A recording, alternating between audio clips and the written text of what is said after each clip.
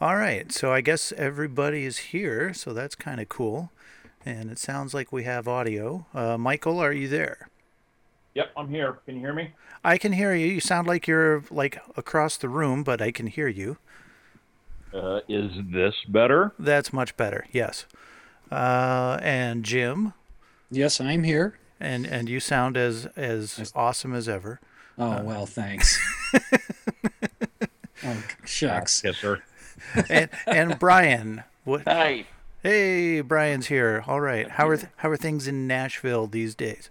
Pretty awesome. I was telling Michael and Jim. It was like I had earbuds, and I think Penelope decided to move them for me. Uh, well, I think she's probably good like that. Ladies and gentlemen, we interrupt this podcast to bring you some incredible news. We are under attack. Never before has this reporter seen such devastation, such destruction. Ladies and gentlemen, I fear the time has come for Assault of the Two-Headed Space Mules! So grab a can of fermented weed and listen up. It may just save your life.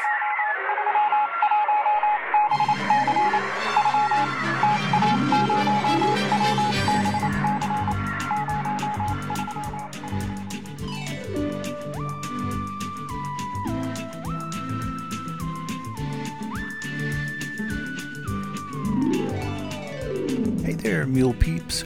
Welcome back to Assault of the Two-Headed Space Mules. I'm your host, Douglas Arthur, and today we are cracking open the vault and piecing together another titanic installment of Bonus Mystery Outtake Show. A couple of episodes ago, we hit number 50, and I thought we'd commemorate the occasion by presenting some of the great discussions that never made it to air. Quite often, in the interest of time and the occasionally questionable content of Mr. Michael Noble, I have to trim out some great conversations. So today we'll cobble together like so many pieces of fresh mutton. I'm not even sure what that means, but it feels right, so I'm going with it. So we're going to put together a show of clips, and our first clip comes from episode 32. The main topic was a discussion on the cult horror film Lair of the White Worm, but Jim decides to veer off and talk about the film version of The Who's rock opera Tommy. Ken Russell directed both films, so it's not a huge stretch, but I needed to cut for time. Let's listen to what you missed.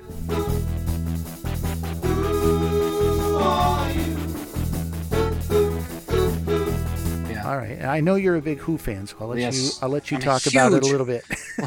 I'm a huge Who fan. I'm not a huge fan of that movie. I've seen it a few times. It's okay. It has but it has the Ken Russell, sorry, oddness and flamboyance. It has a lot of that. I think he really felt free to just kind of go with it in that movie because of the subject matter of the film and because it's a rock opera thing. So he probably felt okay to indulge in there. And, it does have the rather enjoyable scene with Anne Margaret dancing in beans and soap bubbles. I know that was back when Anne Margaret was put together pretty well. There you go. And I mentioned this to you when we were doing our pre-show talk, and there was a quote that was by Ken Russell, and I was hoping to find the clip on YouTube, but it's not there, and it's in the documentary "The Kids Are All Right," which is about the Who, and that came out in about 1979, just not long after Keith Moon died. Yeah. And it's an excellent documentary that has no kind of narration, and it's not necessarily chronological. It's just here's their music, here's some of their interviews, and just kind of tells the story and gives you the attitude of the band. And there's one point in there that I didn't know who he was for a long time, but this is older guy in his 50s or maybe in his 60s. I'm not sure how old he was at the time. And he's got long gray hair and a bushy gray mustache, and he's wearing a jean jacket with rhinestones all over the shoulders, and he's open collar kind of thing. And his quote is, and I hope I can do it justice. He's talking about England, or the UK. He says, this country is a weird, feeble, grotesque state, and it's about time it got out of it. And the reason it could get out of it is rock music. And I think Townsend, The Who, Roger Daltrey, Entwistle Moon could rise this country out of its decadent ambient state more than Wilson or those crappy people could ever hope to achieve. Go see Tommy. and I'm telling you, he really builds to that last point, and then it cuts into a song from Tommy, the song "Tommy, Can You Hear Me?" And I was telling you how I was writing down, okay, now what movies have I seen by Ken Russell? Let's see, there's the one we're going to talk about tonight, of course, Altered States. There's another one, and all the while I'm listening to this song playing, "Tommy, Can You Hear Me? And I'm listening to this. What is the other movie? Tommy, Can You Feel Me? Tommy. Oh, right, Tommy. Right. Thanks, guys. He did that.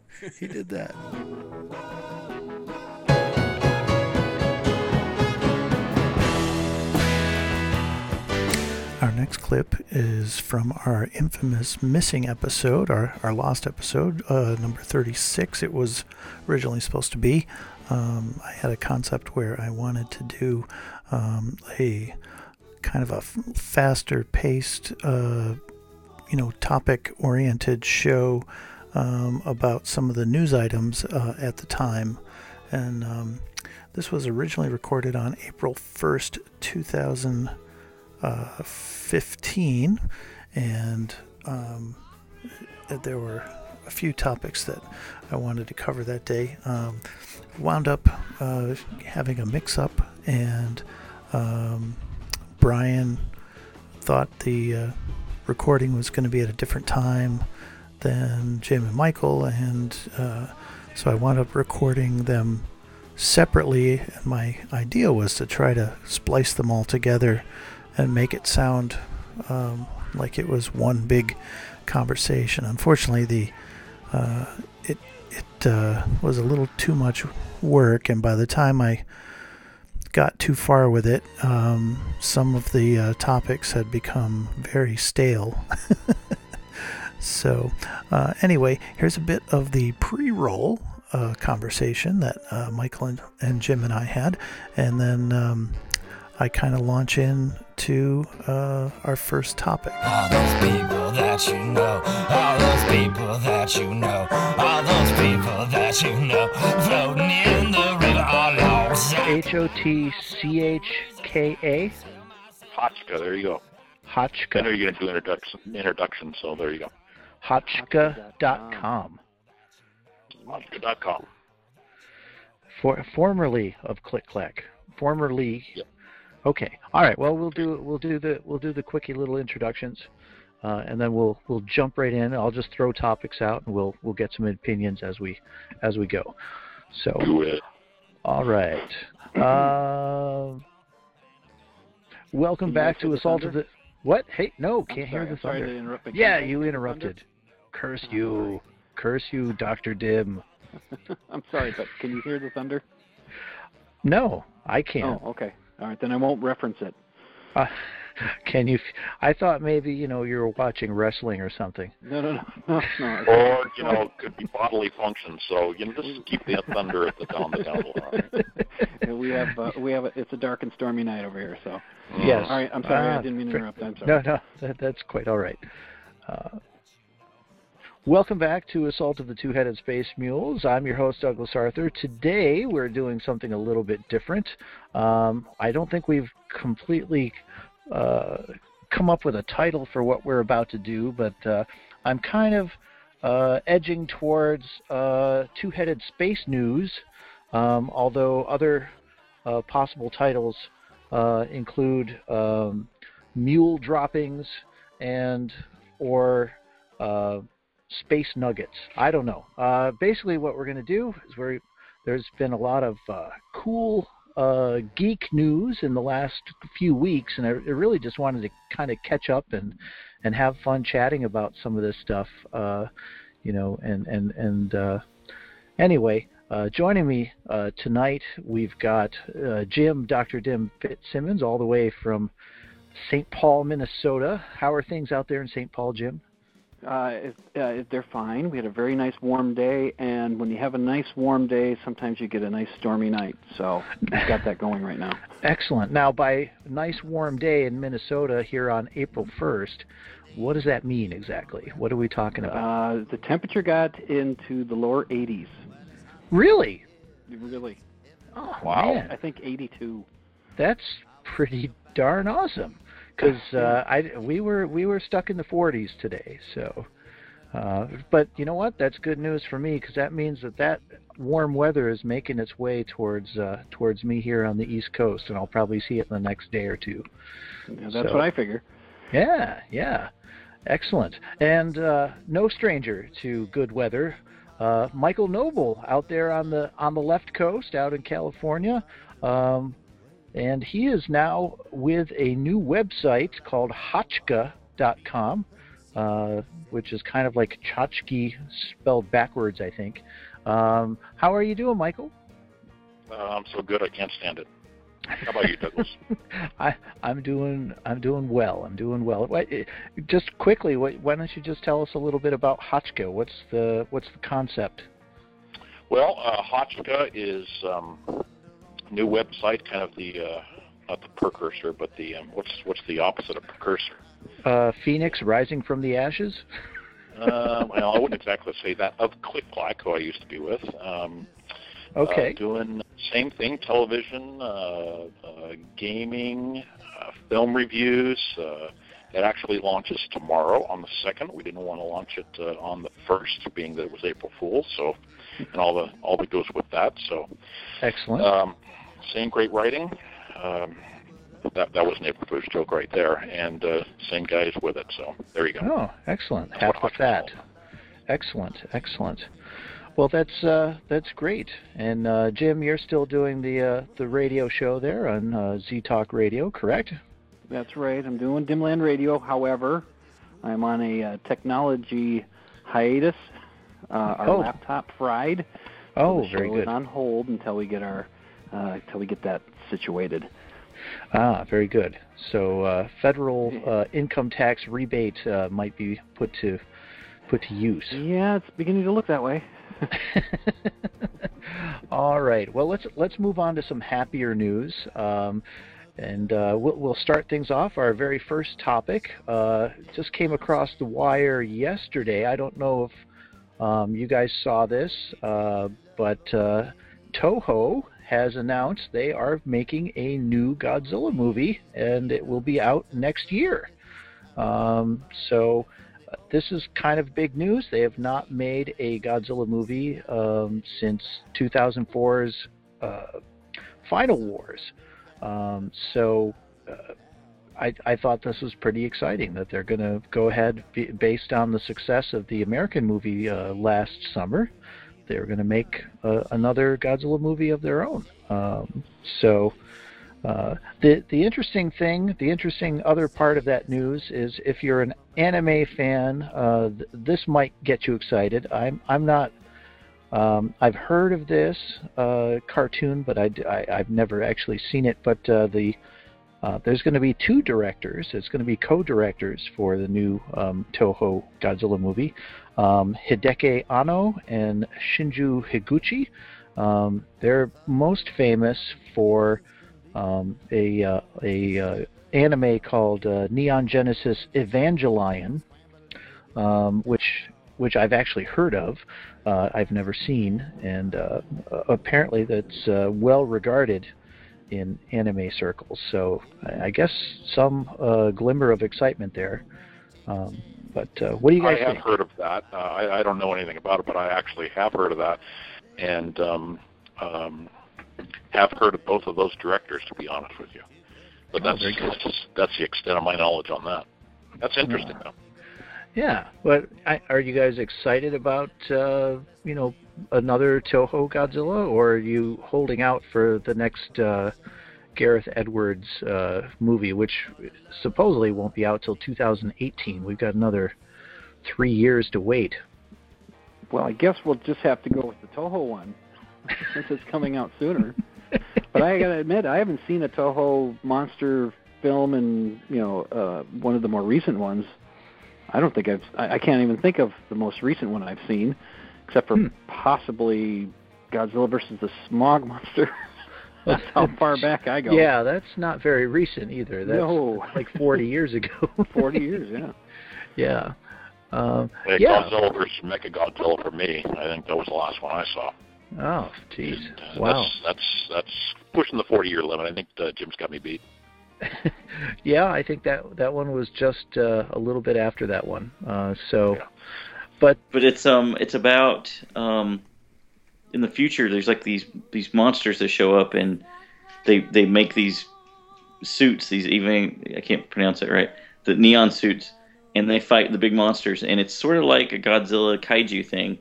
But then I hear tell that there's like, and again, it's been years since I've seen it, but I hear tell that there's like Kabbalah in it, and I didn't pick up on a lot of it. I'll be honest with you. Interesting. But it's really cool looking, and the designs are nice. And but I'm not the biggest anime aficionado. I used to like Fist of the North Star because it was like Mad Max and kung fu movies. So. Yes. Well, we might get to Mad Max in a. Let's hope so. Yes. 地球の上に誰もいなけりゃ泣くこともできない返せ返せ返せ緑を青空を返せ Our next clip is a bit of a lengthy rambling outtake from the Lair of the White Worm episode 32 with Jim Fitzsimmons once again. And we get off on talking about podcasts that we like, The X-Files, Twin Peaks, William Shatner, Scooby-Doo, and then we wind up chatting for quite a while about one of my favorite bands, King Crimson.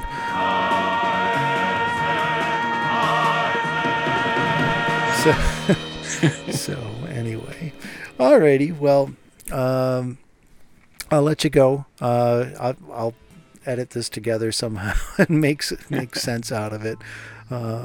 We got off on some interesting tangents. That's okay, isn't it? Hey, if you should check out. I just started listening to it. I think there's about 20 episodes at this point. There's a comedian named Camille Nanjiani. Okay. Or something, and I'm assuming you're an X-Files fan. Oh yeah. He is doing a podcast called the X-Files Files, and he's not doing every episode, but he's doing most episodes. I just listened to the first his first podcast of it, and they do the pilot and the second episode. They talk about that, and they talk about the shows a little bit, and then he gets somebody on that's a comedian or somebody, and they talk about it. And so far, I'm in the second show listening now, and so far it's been interesting, and it's kind of cool. He says I'm not gonna do every show, but.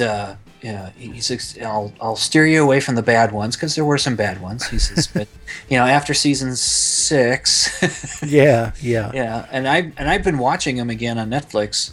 Oh, and very good. I think I'm up to season 7, and but it's he said it's kind of cool. So you check it out. The X-Files Files, Camille Nanjiani's X-Files Files. All right, I'm gonna have to check that out because that's actually a topic I want to tackle on this show at some point.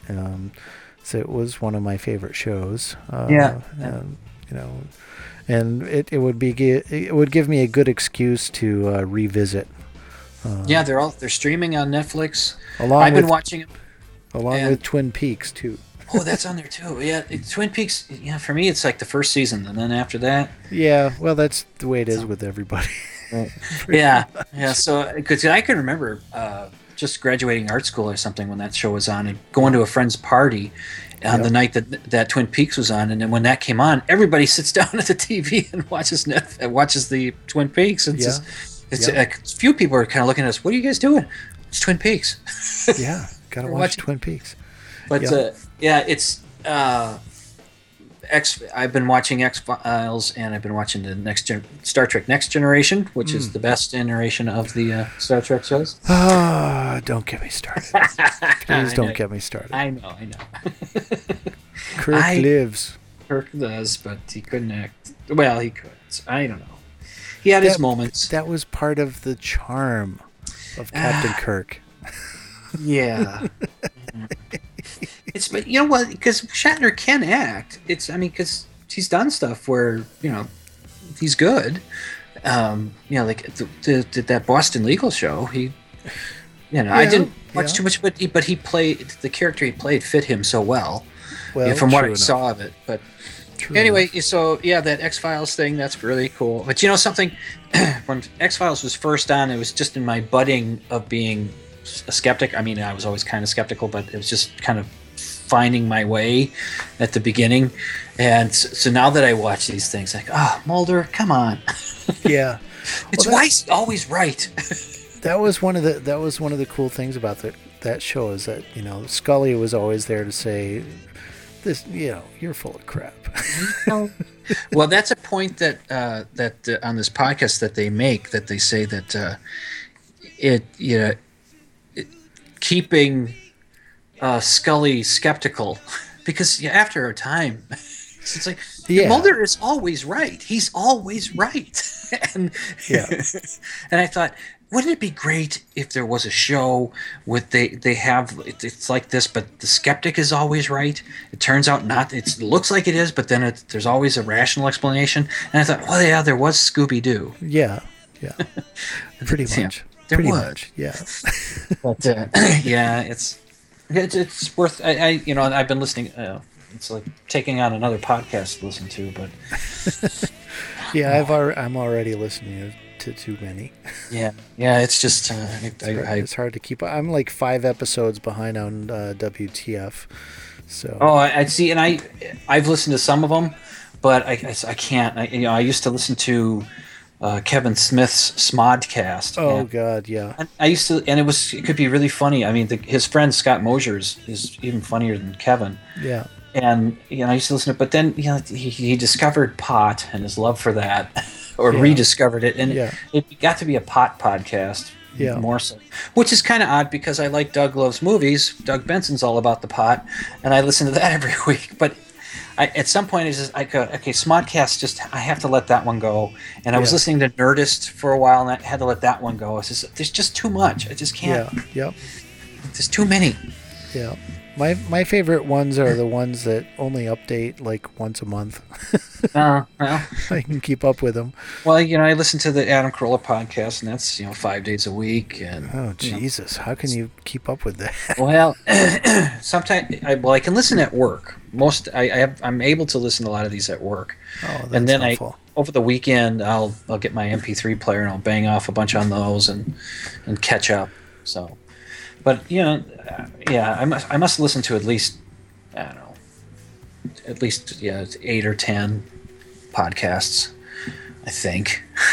And that may not seem like it's a lot, but boy, I tell you, especially when you have a daily one, and sometimes his will go like 2 hours. It's like, God damn, Adam, an hour and a half when he was an hour for a long time, and then he went to an hour and a half, and that extra half hour seems to take forever. I enjoy the show though. I enjoy the show, and I listen to it. I listen to it. So, and then there's that stuck in the 80s thing. Yeah. Well, eventually, someday, they'll get back around to doing that 80s in the Twin Cities podcast. Oh, I almost it would be kind of passive aggressive to do it. I know. But I have picked out 5 local bands. There are videos of them playing either at First Avenue or 7th Street Entry, which is the same building. It's the same. Right. First Avenue is the big main room, and then the 7th Street Entry is this smaller little venue within. So, and they've got from in the 80s, these bands is playing. I've got 5 of them picked out so I could do a week's worth. And I told Steve, I said, I could do these to correspond with if we do the Minneapolis show. I could do this that same week, the week that you put out that podcast, and that week I could have all these. And he said, oh, that sounds great. But then, Yeah. So I'm almost like saying it like passive aggressively. And I could say, well, since we probably won't be doing a Minneapolis show, can I just do a week's worth of the Minneapolis bands that I had picked out? Right. So, but I don't know. I don't know if I want to do that. Yeah, who knows? I mean, I think it's cool that Steve lets me do up a blog post here and there. Yeah. I did one on Red Guitars that I did it yesterday and got it sent to him. Sorry, post it when you can. So I don't know if he got it in for today or not. I haven't checked. But anyway. Yeah, I haven't done a blog post in a while. He did ask me if I wanted to do a review of the Hardcore Devo show I went to, but I actually started writing one and I never got it finished, and that was right around the time I had started my new job, and I would just it just wasn't happening. I listened to a podcast called the Geologic Podcast, which is hosted by a fellow named George Robb, and he's a skeptic and all that, and but he's a musician and he's a huge fan of King Crimson. And he just did a thing where he got to, you got to see the King Crimson show before the tour. Yep. And I think he got to see 2 of their shows on the tour. Yep. And he just talked about how well they integrated 3 drummers and how they made that work. And it wasn't just, he says, he's a drummer. So he kind of knows all this stuff. He's a musician, so he understands a lot of this, what's going on. And he says a lot of bands, like Grateful Dead, would have 2 drummers, and it would they'd be doing the same thing, except one would be playing a hi-hat and one would be playing a snare. But they'd be essentially doing the same thing. He says these 3 guys would take a piece of drumming that one would start it, the other one would continue it, and the other one would finish it. They would do stuff like that. I mean, and they would. I don't know how it would get 3 drummers to work, but he just raved about the shows. Yeah, they did a wonderful job. It was really, really amazing to watch, especially having that rare opportunity to see it 3 nights in a row like I did. Just amazing to watch how much they got better from the first night to the third night. I mean, Albany was the very first stop on that tour, and so there's always that opening night jitters. Right. And I was lucky enough to be invited to the rehearsal show on the Monday night before they played Tuesday and Wednesday for the regular shows, and it was just amazing to see how much they worked out from the first night to the third night.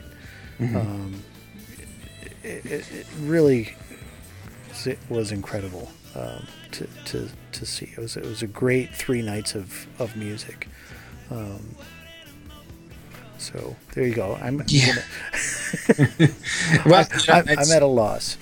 It's just and I always thought it was strange when we were doing the King Crimson week, right? And good Lord, the ball game's in the 16th inning. Wow. Just checking the scores. The Nationals and Giants are still tied at 1, and they're in the 16th inning. Oh, good Lord. And anyway, and the Dodgers and Cardinals are in the 4th, and the Dodgers up by 2. That's your sports report. Oh, see, well, now we know where Michael is. He's watching the Dodgers. That's why he was iffy. Yep. So, we did the King Crimson week, and I only know the one song by King Crimson. That's Sleepless. That's I don't know any other songs. It's a good song to know. It's a good song to know. And what's strange is that song came. My knowledge of that song came from my younger brother had bought one of those, a label compilation album where they will put a bunch of their artists that they, right. Yep. I don't know which record label it was, but it was a cassette. and it came in a canister. It was like a military food kind of thing. I don't know, something like that. And it had a bunch of bands on there. That it had the first Smith song by the Smiths that I heard. Yeah. First song by the Church that I had heard, and those two bands became jumped off of that, and I started following, buying their stuff and that. And I think there was at least one other on there, but and King Crimson was on that with Sleepless, and I liked that song a bunch. And it's weird how I did not pursue that one. I don't know why. Right. I don't know why I did not pursue King Crimson. I pursued the other artists that I thought were really good on there, and checked them out, but not them. I don't, and I never quite figured out why. It's funny, I think King Crimson is so unique in the way that they do things. Mm-hmm. And their sound is unique.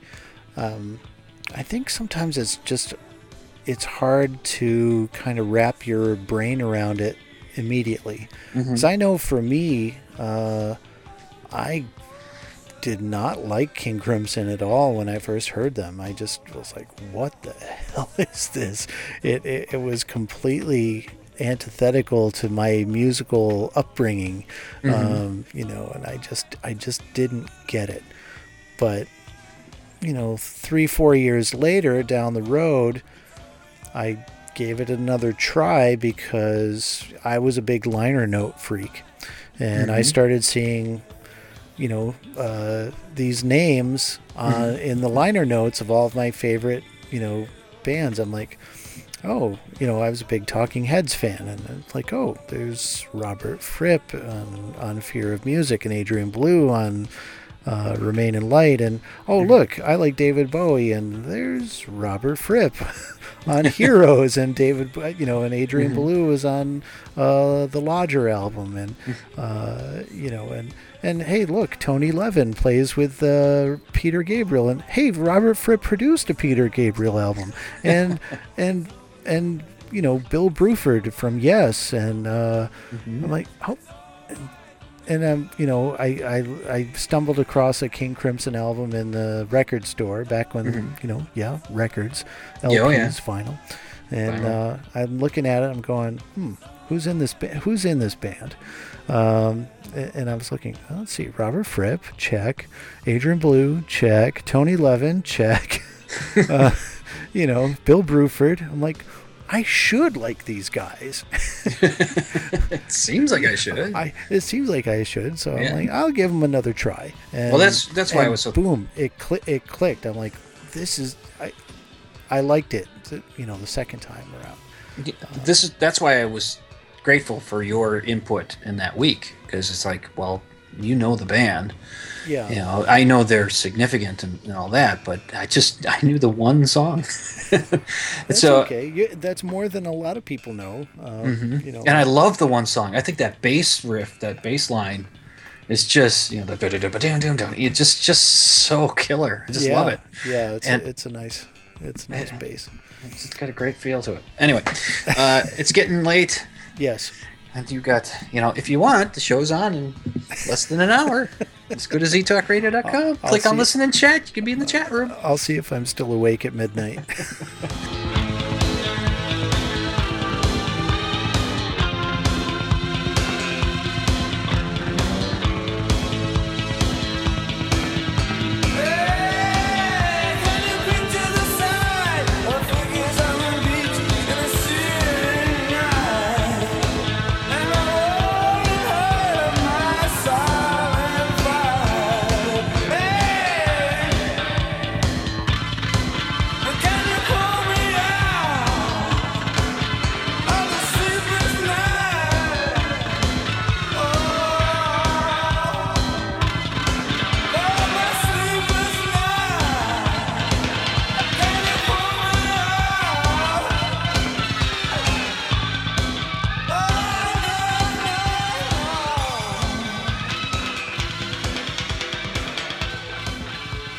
The next clip is going to be from episode 36, which I did an interview with Tom McWaters, Colleen McWaters, and Chris Martinez about their locally produced cartoon show called the Theater of the Absurd. And this was kind of a little bit of rambling that we did at the very end of the show. After the interview proper was over, we kept the tape rolling and wound up having a pretty interesting conversation about a variety of topics. So enjoy this clip with a conversation with Tom, Colleen, and Chris.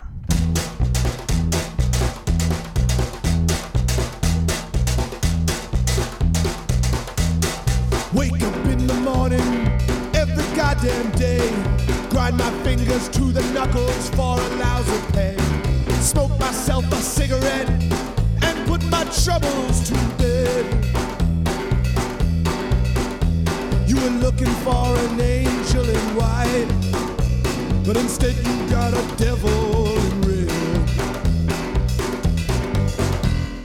Come home in the evening when the day is done. One shot, one kill, just like the man with a golden gun. You can't kill me with those bullets made of lead. You were looking for an angel in white, but instead you got a devil in red.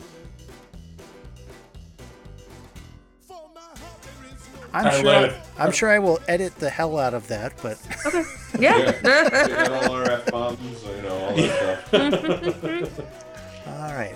How did that go? Were you guys okay with I that? think it went Yeah, good. that was fun. Yeah. All right, excellent. Yeah. I feel like I missed a whole lot of possible conversations, but No, not at all. It was cool. Whatever we talked about, if there was something we wanted to talk about that we didn't mention, it would have come up. We have big mouths, all of us. So. excellent, very good. So wait, are you guys doing any more shows locally? No, that was actually the only screening we had lined up. Yeah. The only it was even kind of a chore to get that place to let us show it because it's the Low Beat. They play bands.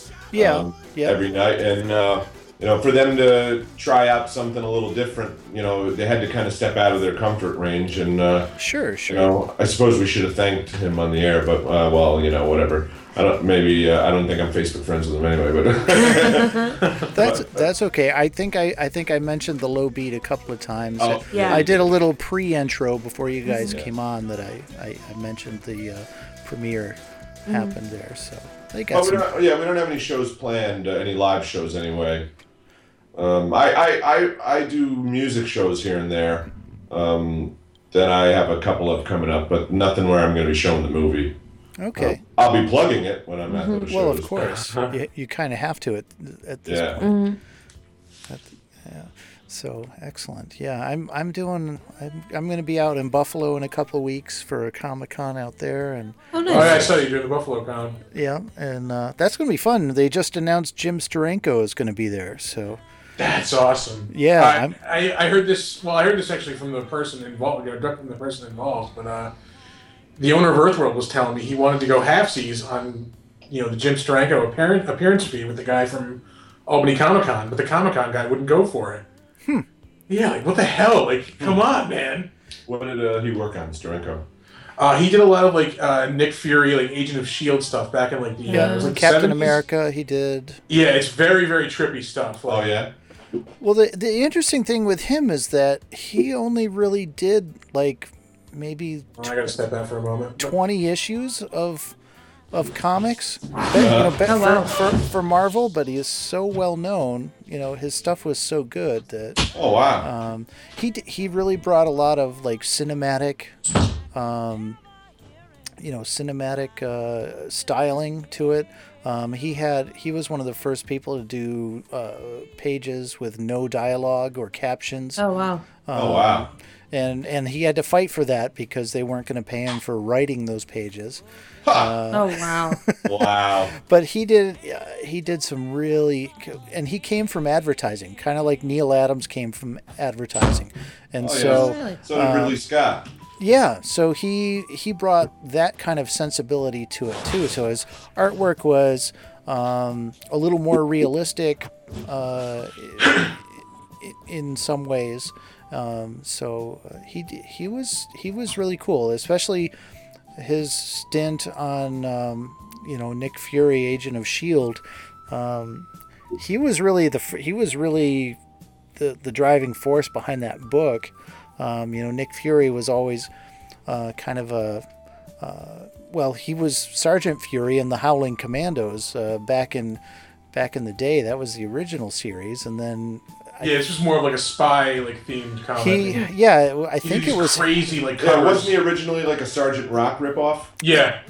Well, or vice versa. I don't know who. Vice versa. Yeah, I'm not sure. I think Nick Fury might have been first, but it's hard to. I don't know for sure. But then it was Steranko's idea to bring him up to date and make him a spy. So he was kind of one of the early creators of S.H.I.E.L.D. and kind of the S.H.I.E.L.D. universe, and he's an interesting cat. If you look at his biography, he was actually an escape artist, so he's like a magician and an escape artist, so he's got a real interesting past. Oh wow! So. Oh yeah, cool stuff. I'm looking at it right now. Oh, he did that Hulk cover? Yeah. With him with his arm underneath the title? Yep, he did that. Yeah. Oh, I remember when that came out. And he has a really iconic pose of Captain America too. That. I think I'm right next. I think that one's right next to the Hulk one I'm looking at. Yeah. He did that as well. So some really cool stuff. So he's going to be at that show, and I'm kind of excited about it. Yeah, that'll be fun. Jeez. I went out there 2 years ago, and it was just a one-day show, and my God, it was packed.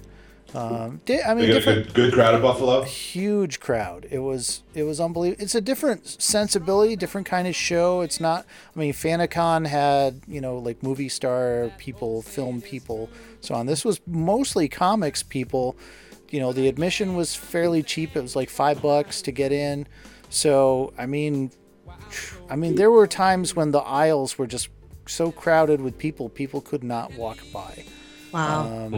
I mean, it was great. I sold a ton of books, and I'm looking forward to this. Is going to be a 2-day show, and so I'm really looking forward to this. I think it's going to be a lot of fun. Well, good luck, man. Yeah. Well, what's nice is the guy that runs it runs Queen City Bookstore, which is the kind of it's actually one of the oldest comic book stores in America. The guy opened it in 1968. Wow. His father opened it in 1968, and his father passed away, I think, in like 1973. And he was like 19 or 20, decided to take over the business, never went to college, and he's run a comic book store ever since. So he's been in the comic book store business, for 40 plus years. It's pretty amazing. He's been putting on a convention for a while, but when I went to school out there, he was super nice as far as being supportive. I mean, when I first published my books back in 1995, 96 and 97, he actually bought books from me to sell in the store. I don't know that he ever actually sold any copies, but he took that chance. I mean, I know when I went to the guy at Earthworld, he wouldn't even look at it. He's like, I don't deal with that shit. Yeah. I was like, okay, fine, fuck you, but I guess it's not on this Earthworld, right?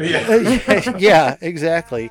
But he was, guy out in Queen City was like, yeah, I love independent stuff, and I'll give it a try. And he cut me a check and took some books. So it wasn't even a consignment. He actually bought the books. I gave him a discount, obviously, but he's been very supportive. So he's bringing me out. Bringing me out for the show. So it's going to be, nice. Yeah, it's going to be fun. I can't wait. There's something wrong with me, yes it is. Oh, rat on with a rat on here.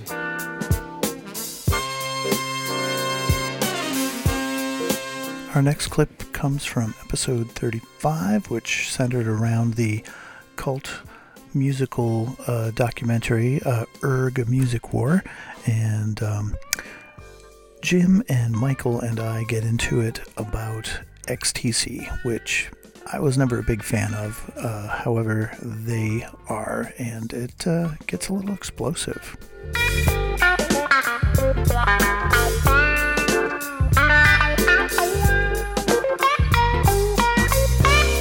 Well, I think I'm going to surprise a few people with my... What, you guys don't have anything to add about XTC? I do. You just gotta jump right now. by it? Because you're the host of the show, you're going to gloss over this crap? Bullshit. One of the best bands that was never found by people. I mean, these guys were great. Why they weren't mega stars, I don't know. How Mayor of Simpleton was not a huge hit is beyond me. It Michael, was a huge take it away. It was a huge hit. It wasn't a huge hit. All right.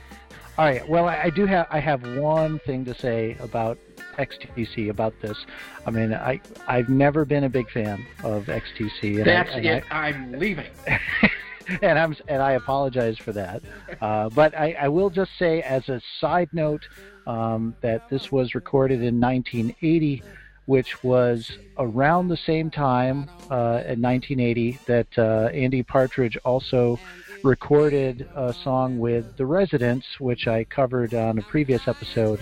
So it's kind of a little bit of synergy there. But yeah, I XTC just never did it for me. I don't know why. I mean, I'm familiar with them. I don't hate them, but I don't really like them either. So I apologize for that. I know they're one of your favorite bands of all time. Although I do have to say I like Making Plans for Nigel. That's a good song. It is. And Primus covered it. So there you go.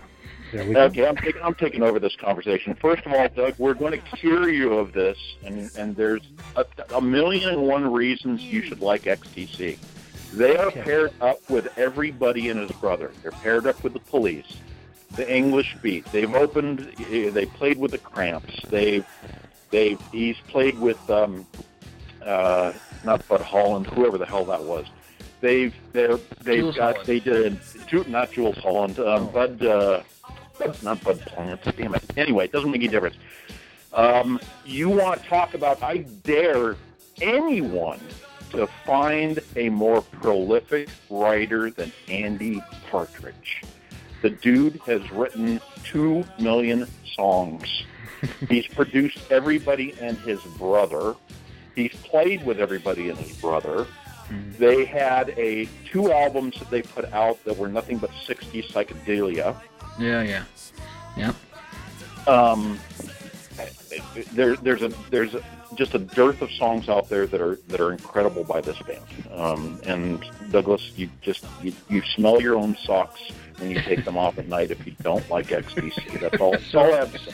So there's a dearth of good songs? Is that what Oh, wait a minute. I don't think that's the word he wanted to say, is it? You know, I'm so excited that dearth is the wrong thing. I am so angry at you that you don't like XTC, that I'm using the wrong words, all right?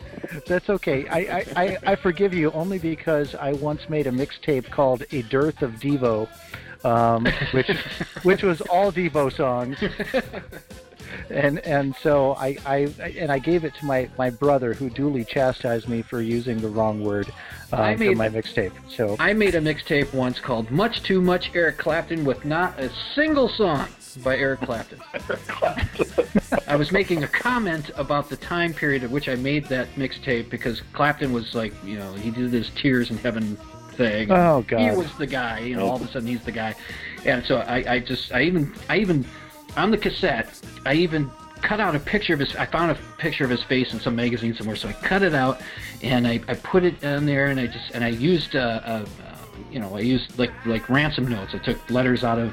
I spent too much time on it, but I wrote it out. Much too much Eric Clapton, without a single song. I think you spent too much time explaining that. I'm sorry. I feel shame. Okay, one more thing about XTC and Erg. As far as I'm concerned, it's one of the top 3 performances in the film. Not only is it an excellent song, That's one of the top 3 performances as far as I'm concerned. They just rocked it out during that performance. It is a very good song. I'm not discounting that. I just, as a whole, on the whole, I've never been overly impressed by XTC. I never understood the cult of XTC, but that's okay. 2 out of 3 podcasters disagree.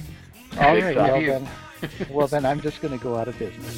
Sergeant Rock is going to help me make the girl mine, keep us to the line, make the girl mine, wave the victory sign. In this next clip, Brian Curtis and I talk about cribs.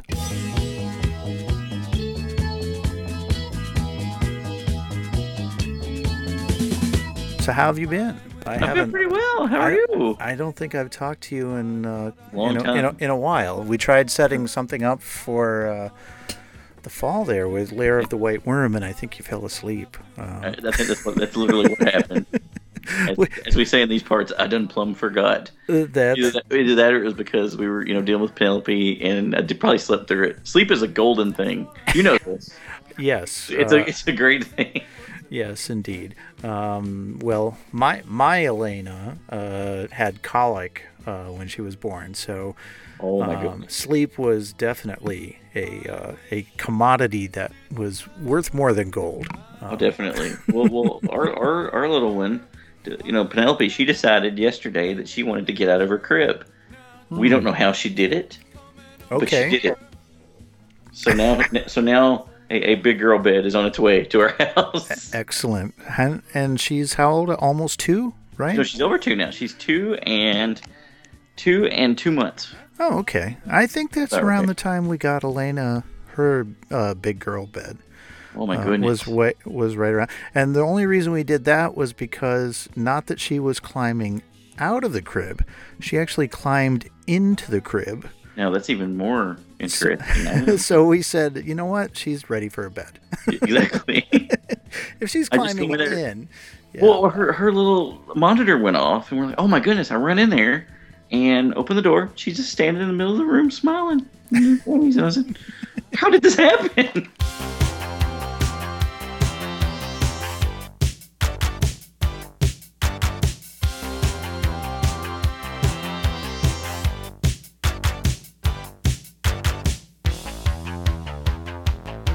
In our final clip, Michael decides that he's going to go off on a rant about clowns. And it turns into a discussion about my friend Jason Youngbluth's Weapon Brown and his other cartoon creation, Beepo and Roadkill. Check it out.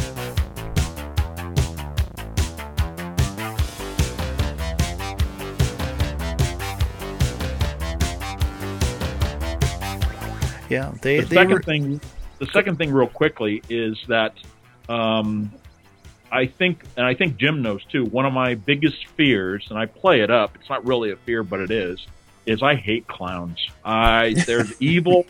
They're just bad. They are. They mean no one any good.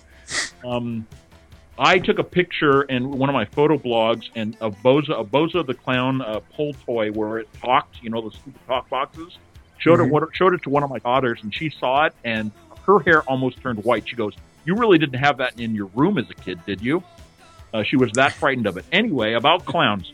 2 clowns that I really like. Frumpy the Clown. Douglas, you may have heard of him. He was on The Real World with MTV. Guy's name's Judd Winnick. He did a popular book, did lots of awards called Pedro and Me about a dude who had AIDS. But one of his creations is Frumpy the Clown, a real asshole, jerkwad, sarcasticating clown that I really love. One of the only clowns that I like. Want to take a guess who the only other clown I like? Beepo? Is it Beepo the Clown? Harlequin? No. Bowie's Harlequin character? Nope. I'll tell you. It's the clown that Bowie played, or maybe it was the Jester, or maybe it wasn't any of them in Ashes to Ashes. Really gravitated. That's what I was saying. Yeah. That's the Harlequin. Yeah. The Harlequin character. Yeah. Really gravitated. Only 2 clowns I will ever love in my life. All right. Well, I'll give you one more clown that you'll probably like. You got to check it out. Beepo the Clown. A friend of mine does cartoon comic strip called Beepo and Roadkill, and Beepo is this kind of alcoholic, drug-addled clown who's very crude, vulgar, and disgusting. But you should look his stuff up. He actually did a great book called Weapon Brown, which is a post-apocalyptic Charlie Brown, and it's a huge graphic novel. It's like 400 pages, and it's awesome. I actually worked with his brother way back when, and he's done some amazing cartoons. He's worked for Mad Magazine and stuff. But so, what adjectives did you use to this Beepo the Clown that you said that I'd like? He's were those? Alcoholic, vulgar, drug-addled, and he's got a sarcastic cat sidekick named Roadkill. So anyone that's joining this podcast for the first time and doesn't know your guests, i.e. me, Michael Noble, will think, wow, Michael really will dig this clown who's an alcoholic, drug-addled, sarcastic jerkwad. Yeah, this is somebody I want to. Yeah, so, thanks for that, Douglas. Well, Appreciate that. I do what I can. You do it very well. It's a public service. So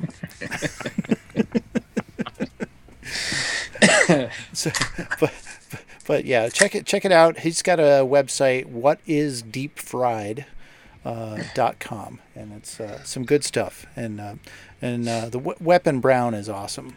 I think you guys would like it. Charlie Brown is like this. It's kind of a Mad Max character, sort of, but he's an assassin, and he basically gets revenge on all of these other cartoon characters. Linus is in a subterranean dwelling, conjuring up the Great Pumpkin, who is really like this Cthulhu type character, and Lucy is like this dominatrix. It's a fun book, I swear. Yeah, that sounds a lot of fun, Douglas. Right? Yeah. Kinko, Kinko, the kid-loving clown. If the kids just love me back, I'll never wear a frown.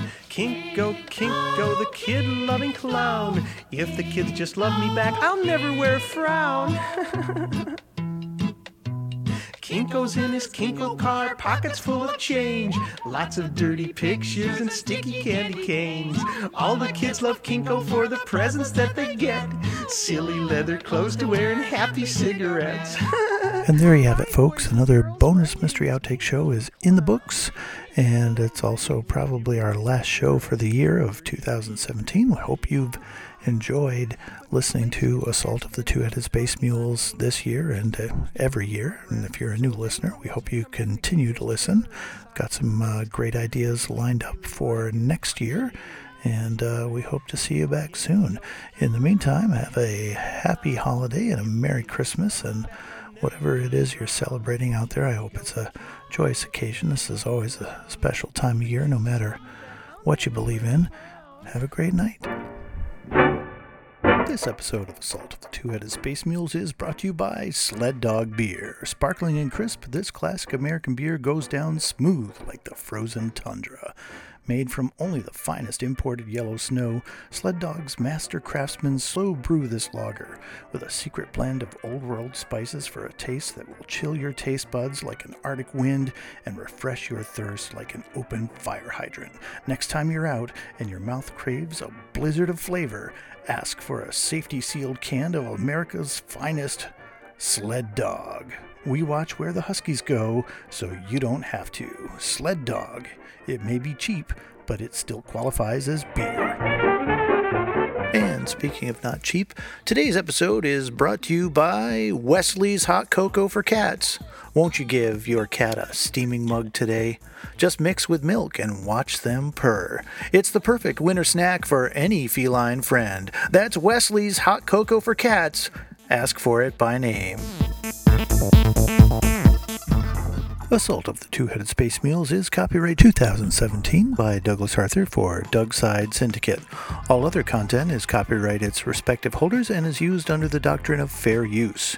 You can contact the show by sending email to spacemules@yahoo.com, or you can follow us on Twitter @spacemules and head over to Facebook to check out the official Assault of the Two-Headed Space Mules fan page for all the latest news, shows, and celestial ephemera.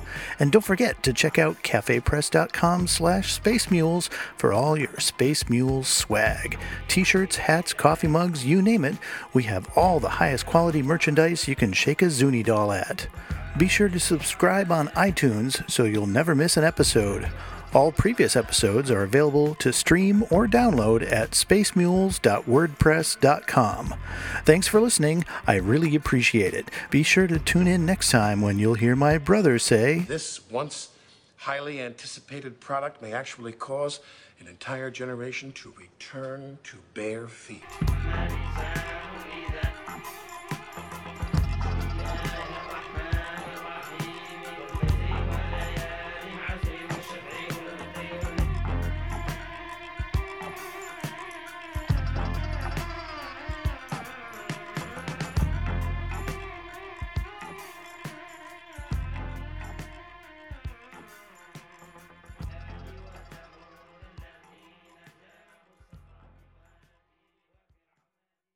Was that the Ken Russell one?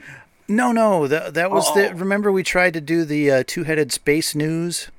That was April. That was April 1st. Holy crap! No wonder why it didn't work out. And I don't know. We mixed up with the time, and I wound up recording Brian separately from you guys. And okay, I remember that. And then just in the trying to edit the two audio streams together, it was taking forever, and by the time I finished, like half of the stuff had come out that we had talked about. so I kind of gave up on it, but eventually that stuff will see the light of day on an outtake show, perhaps. It'll be the lost episode.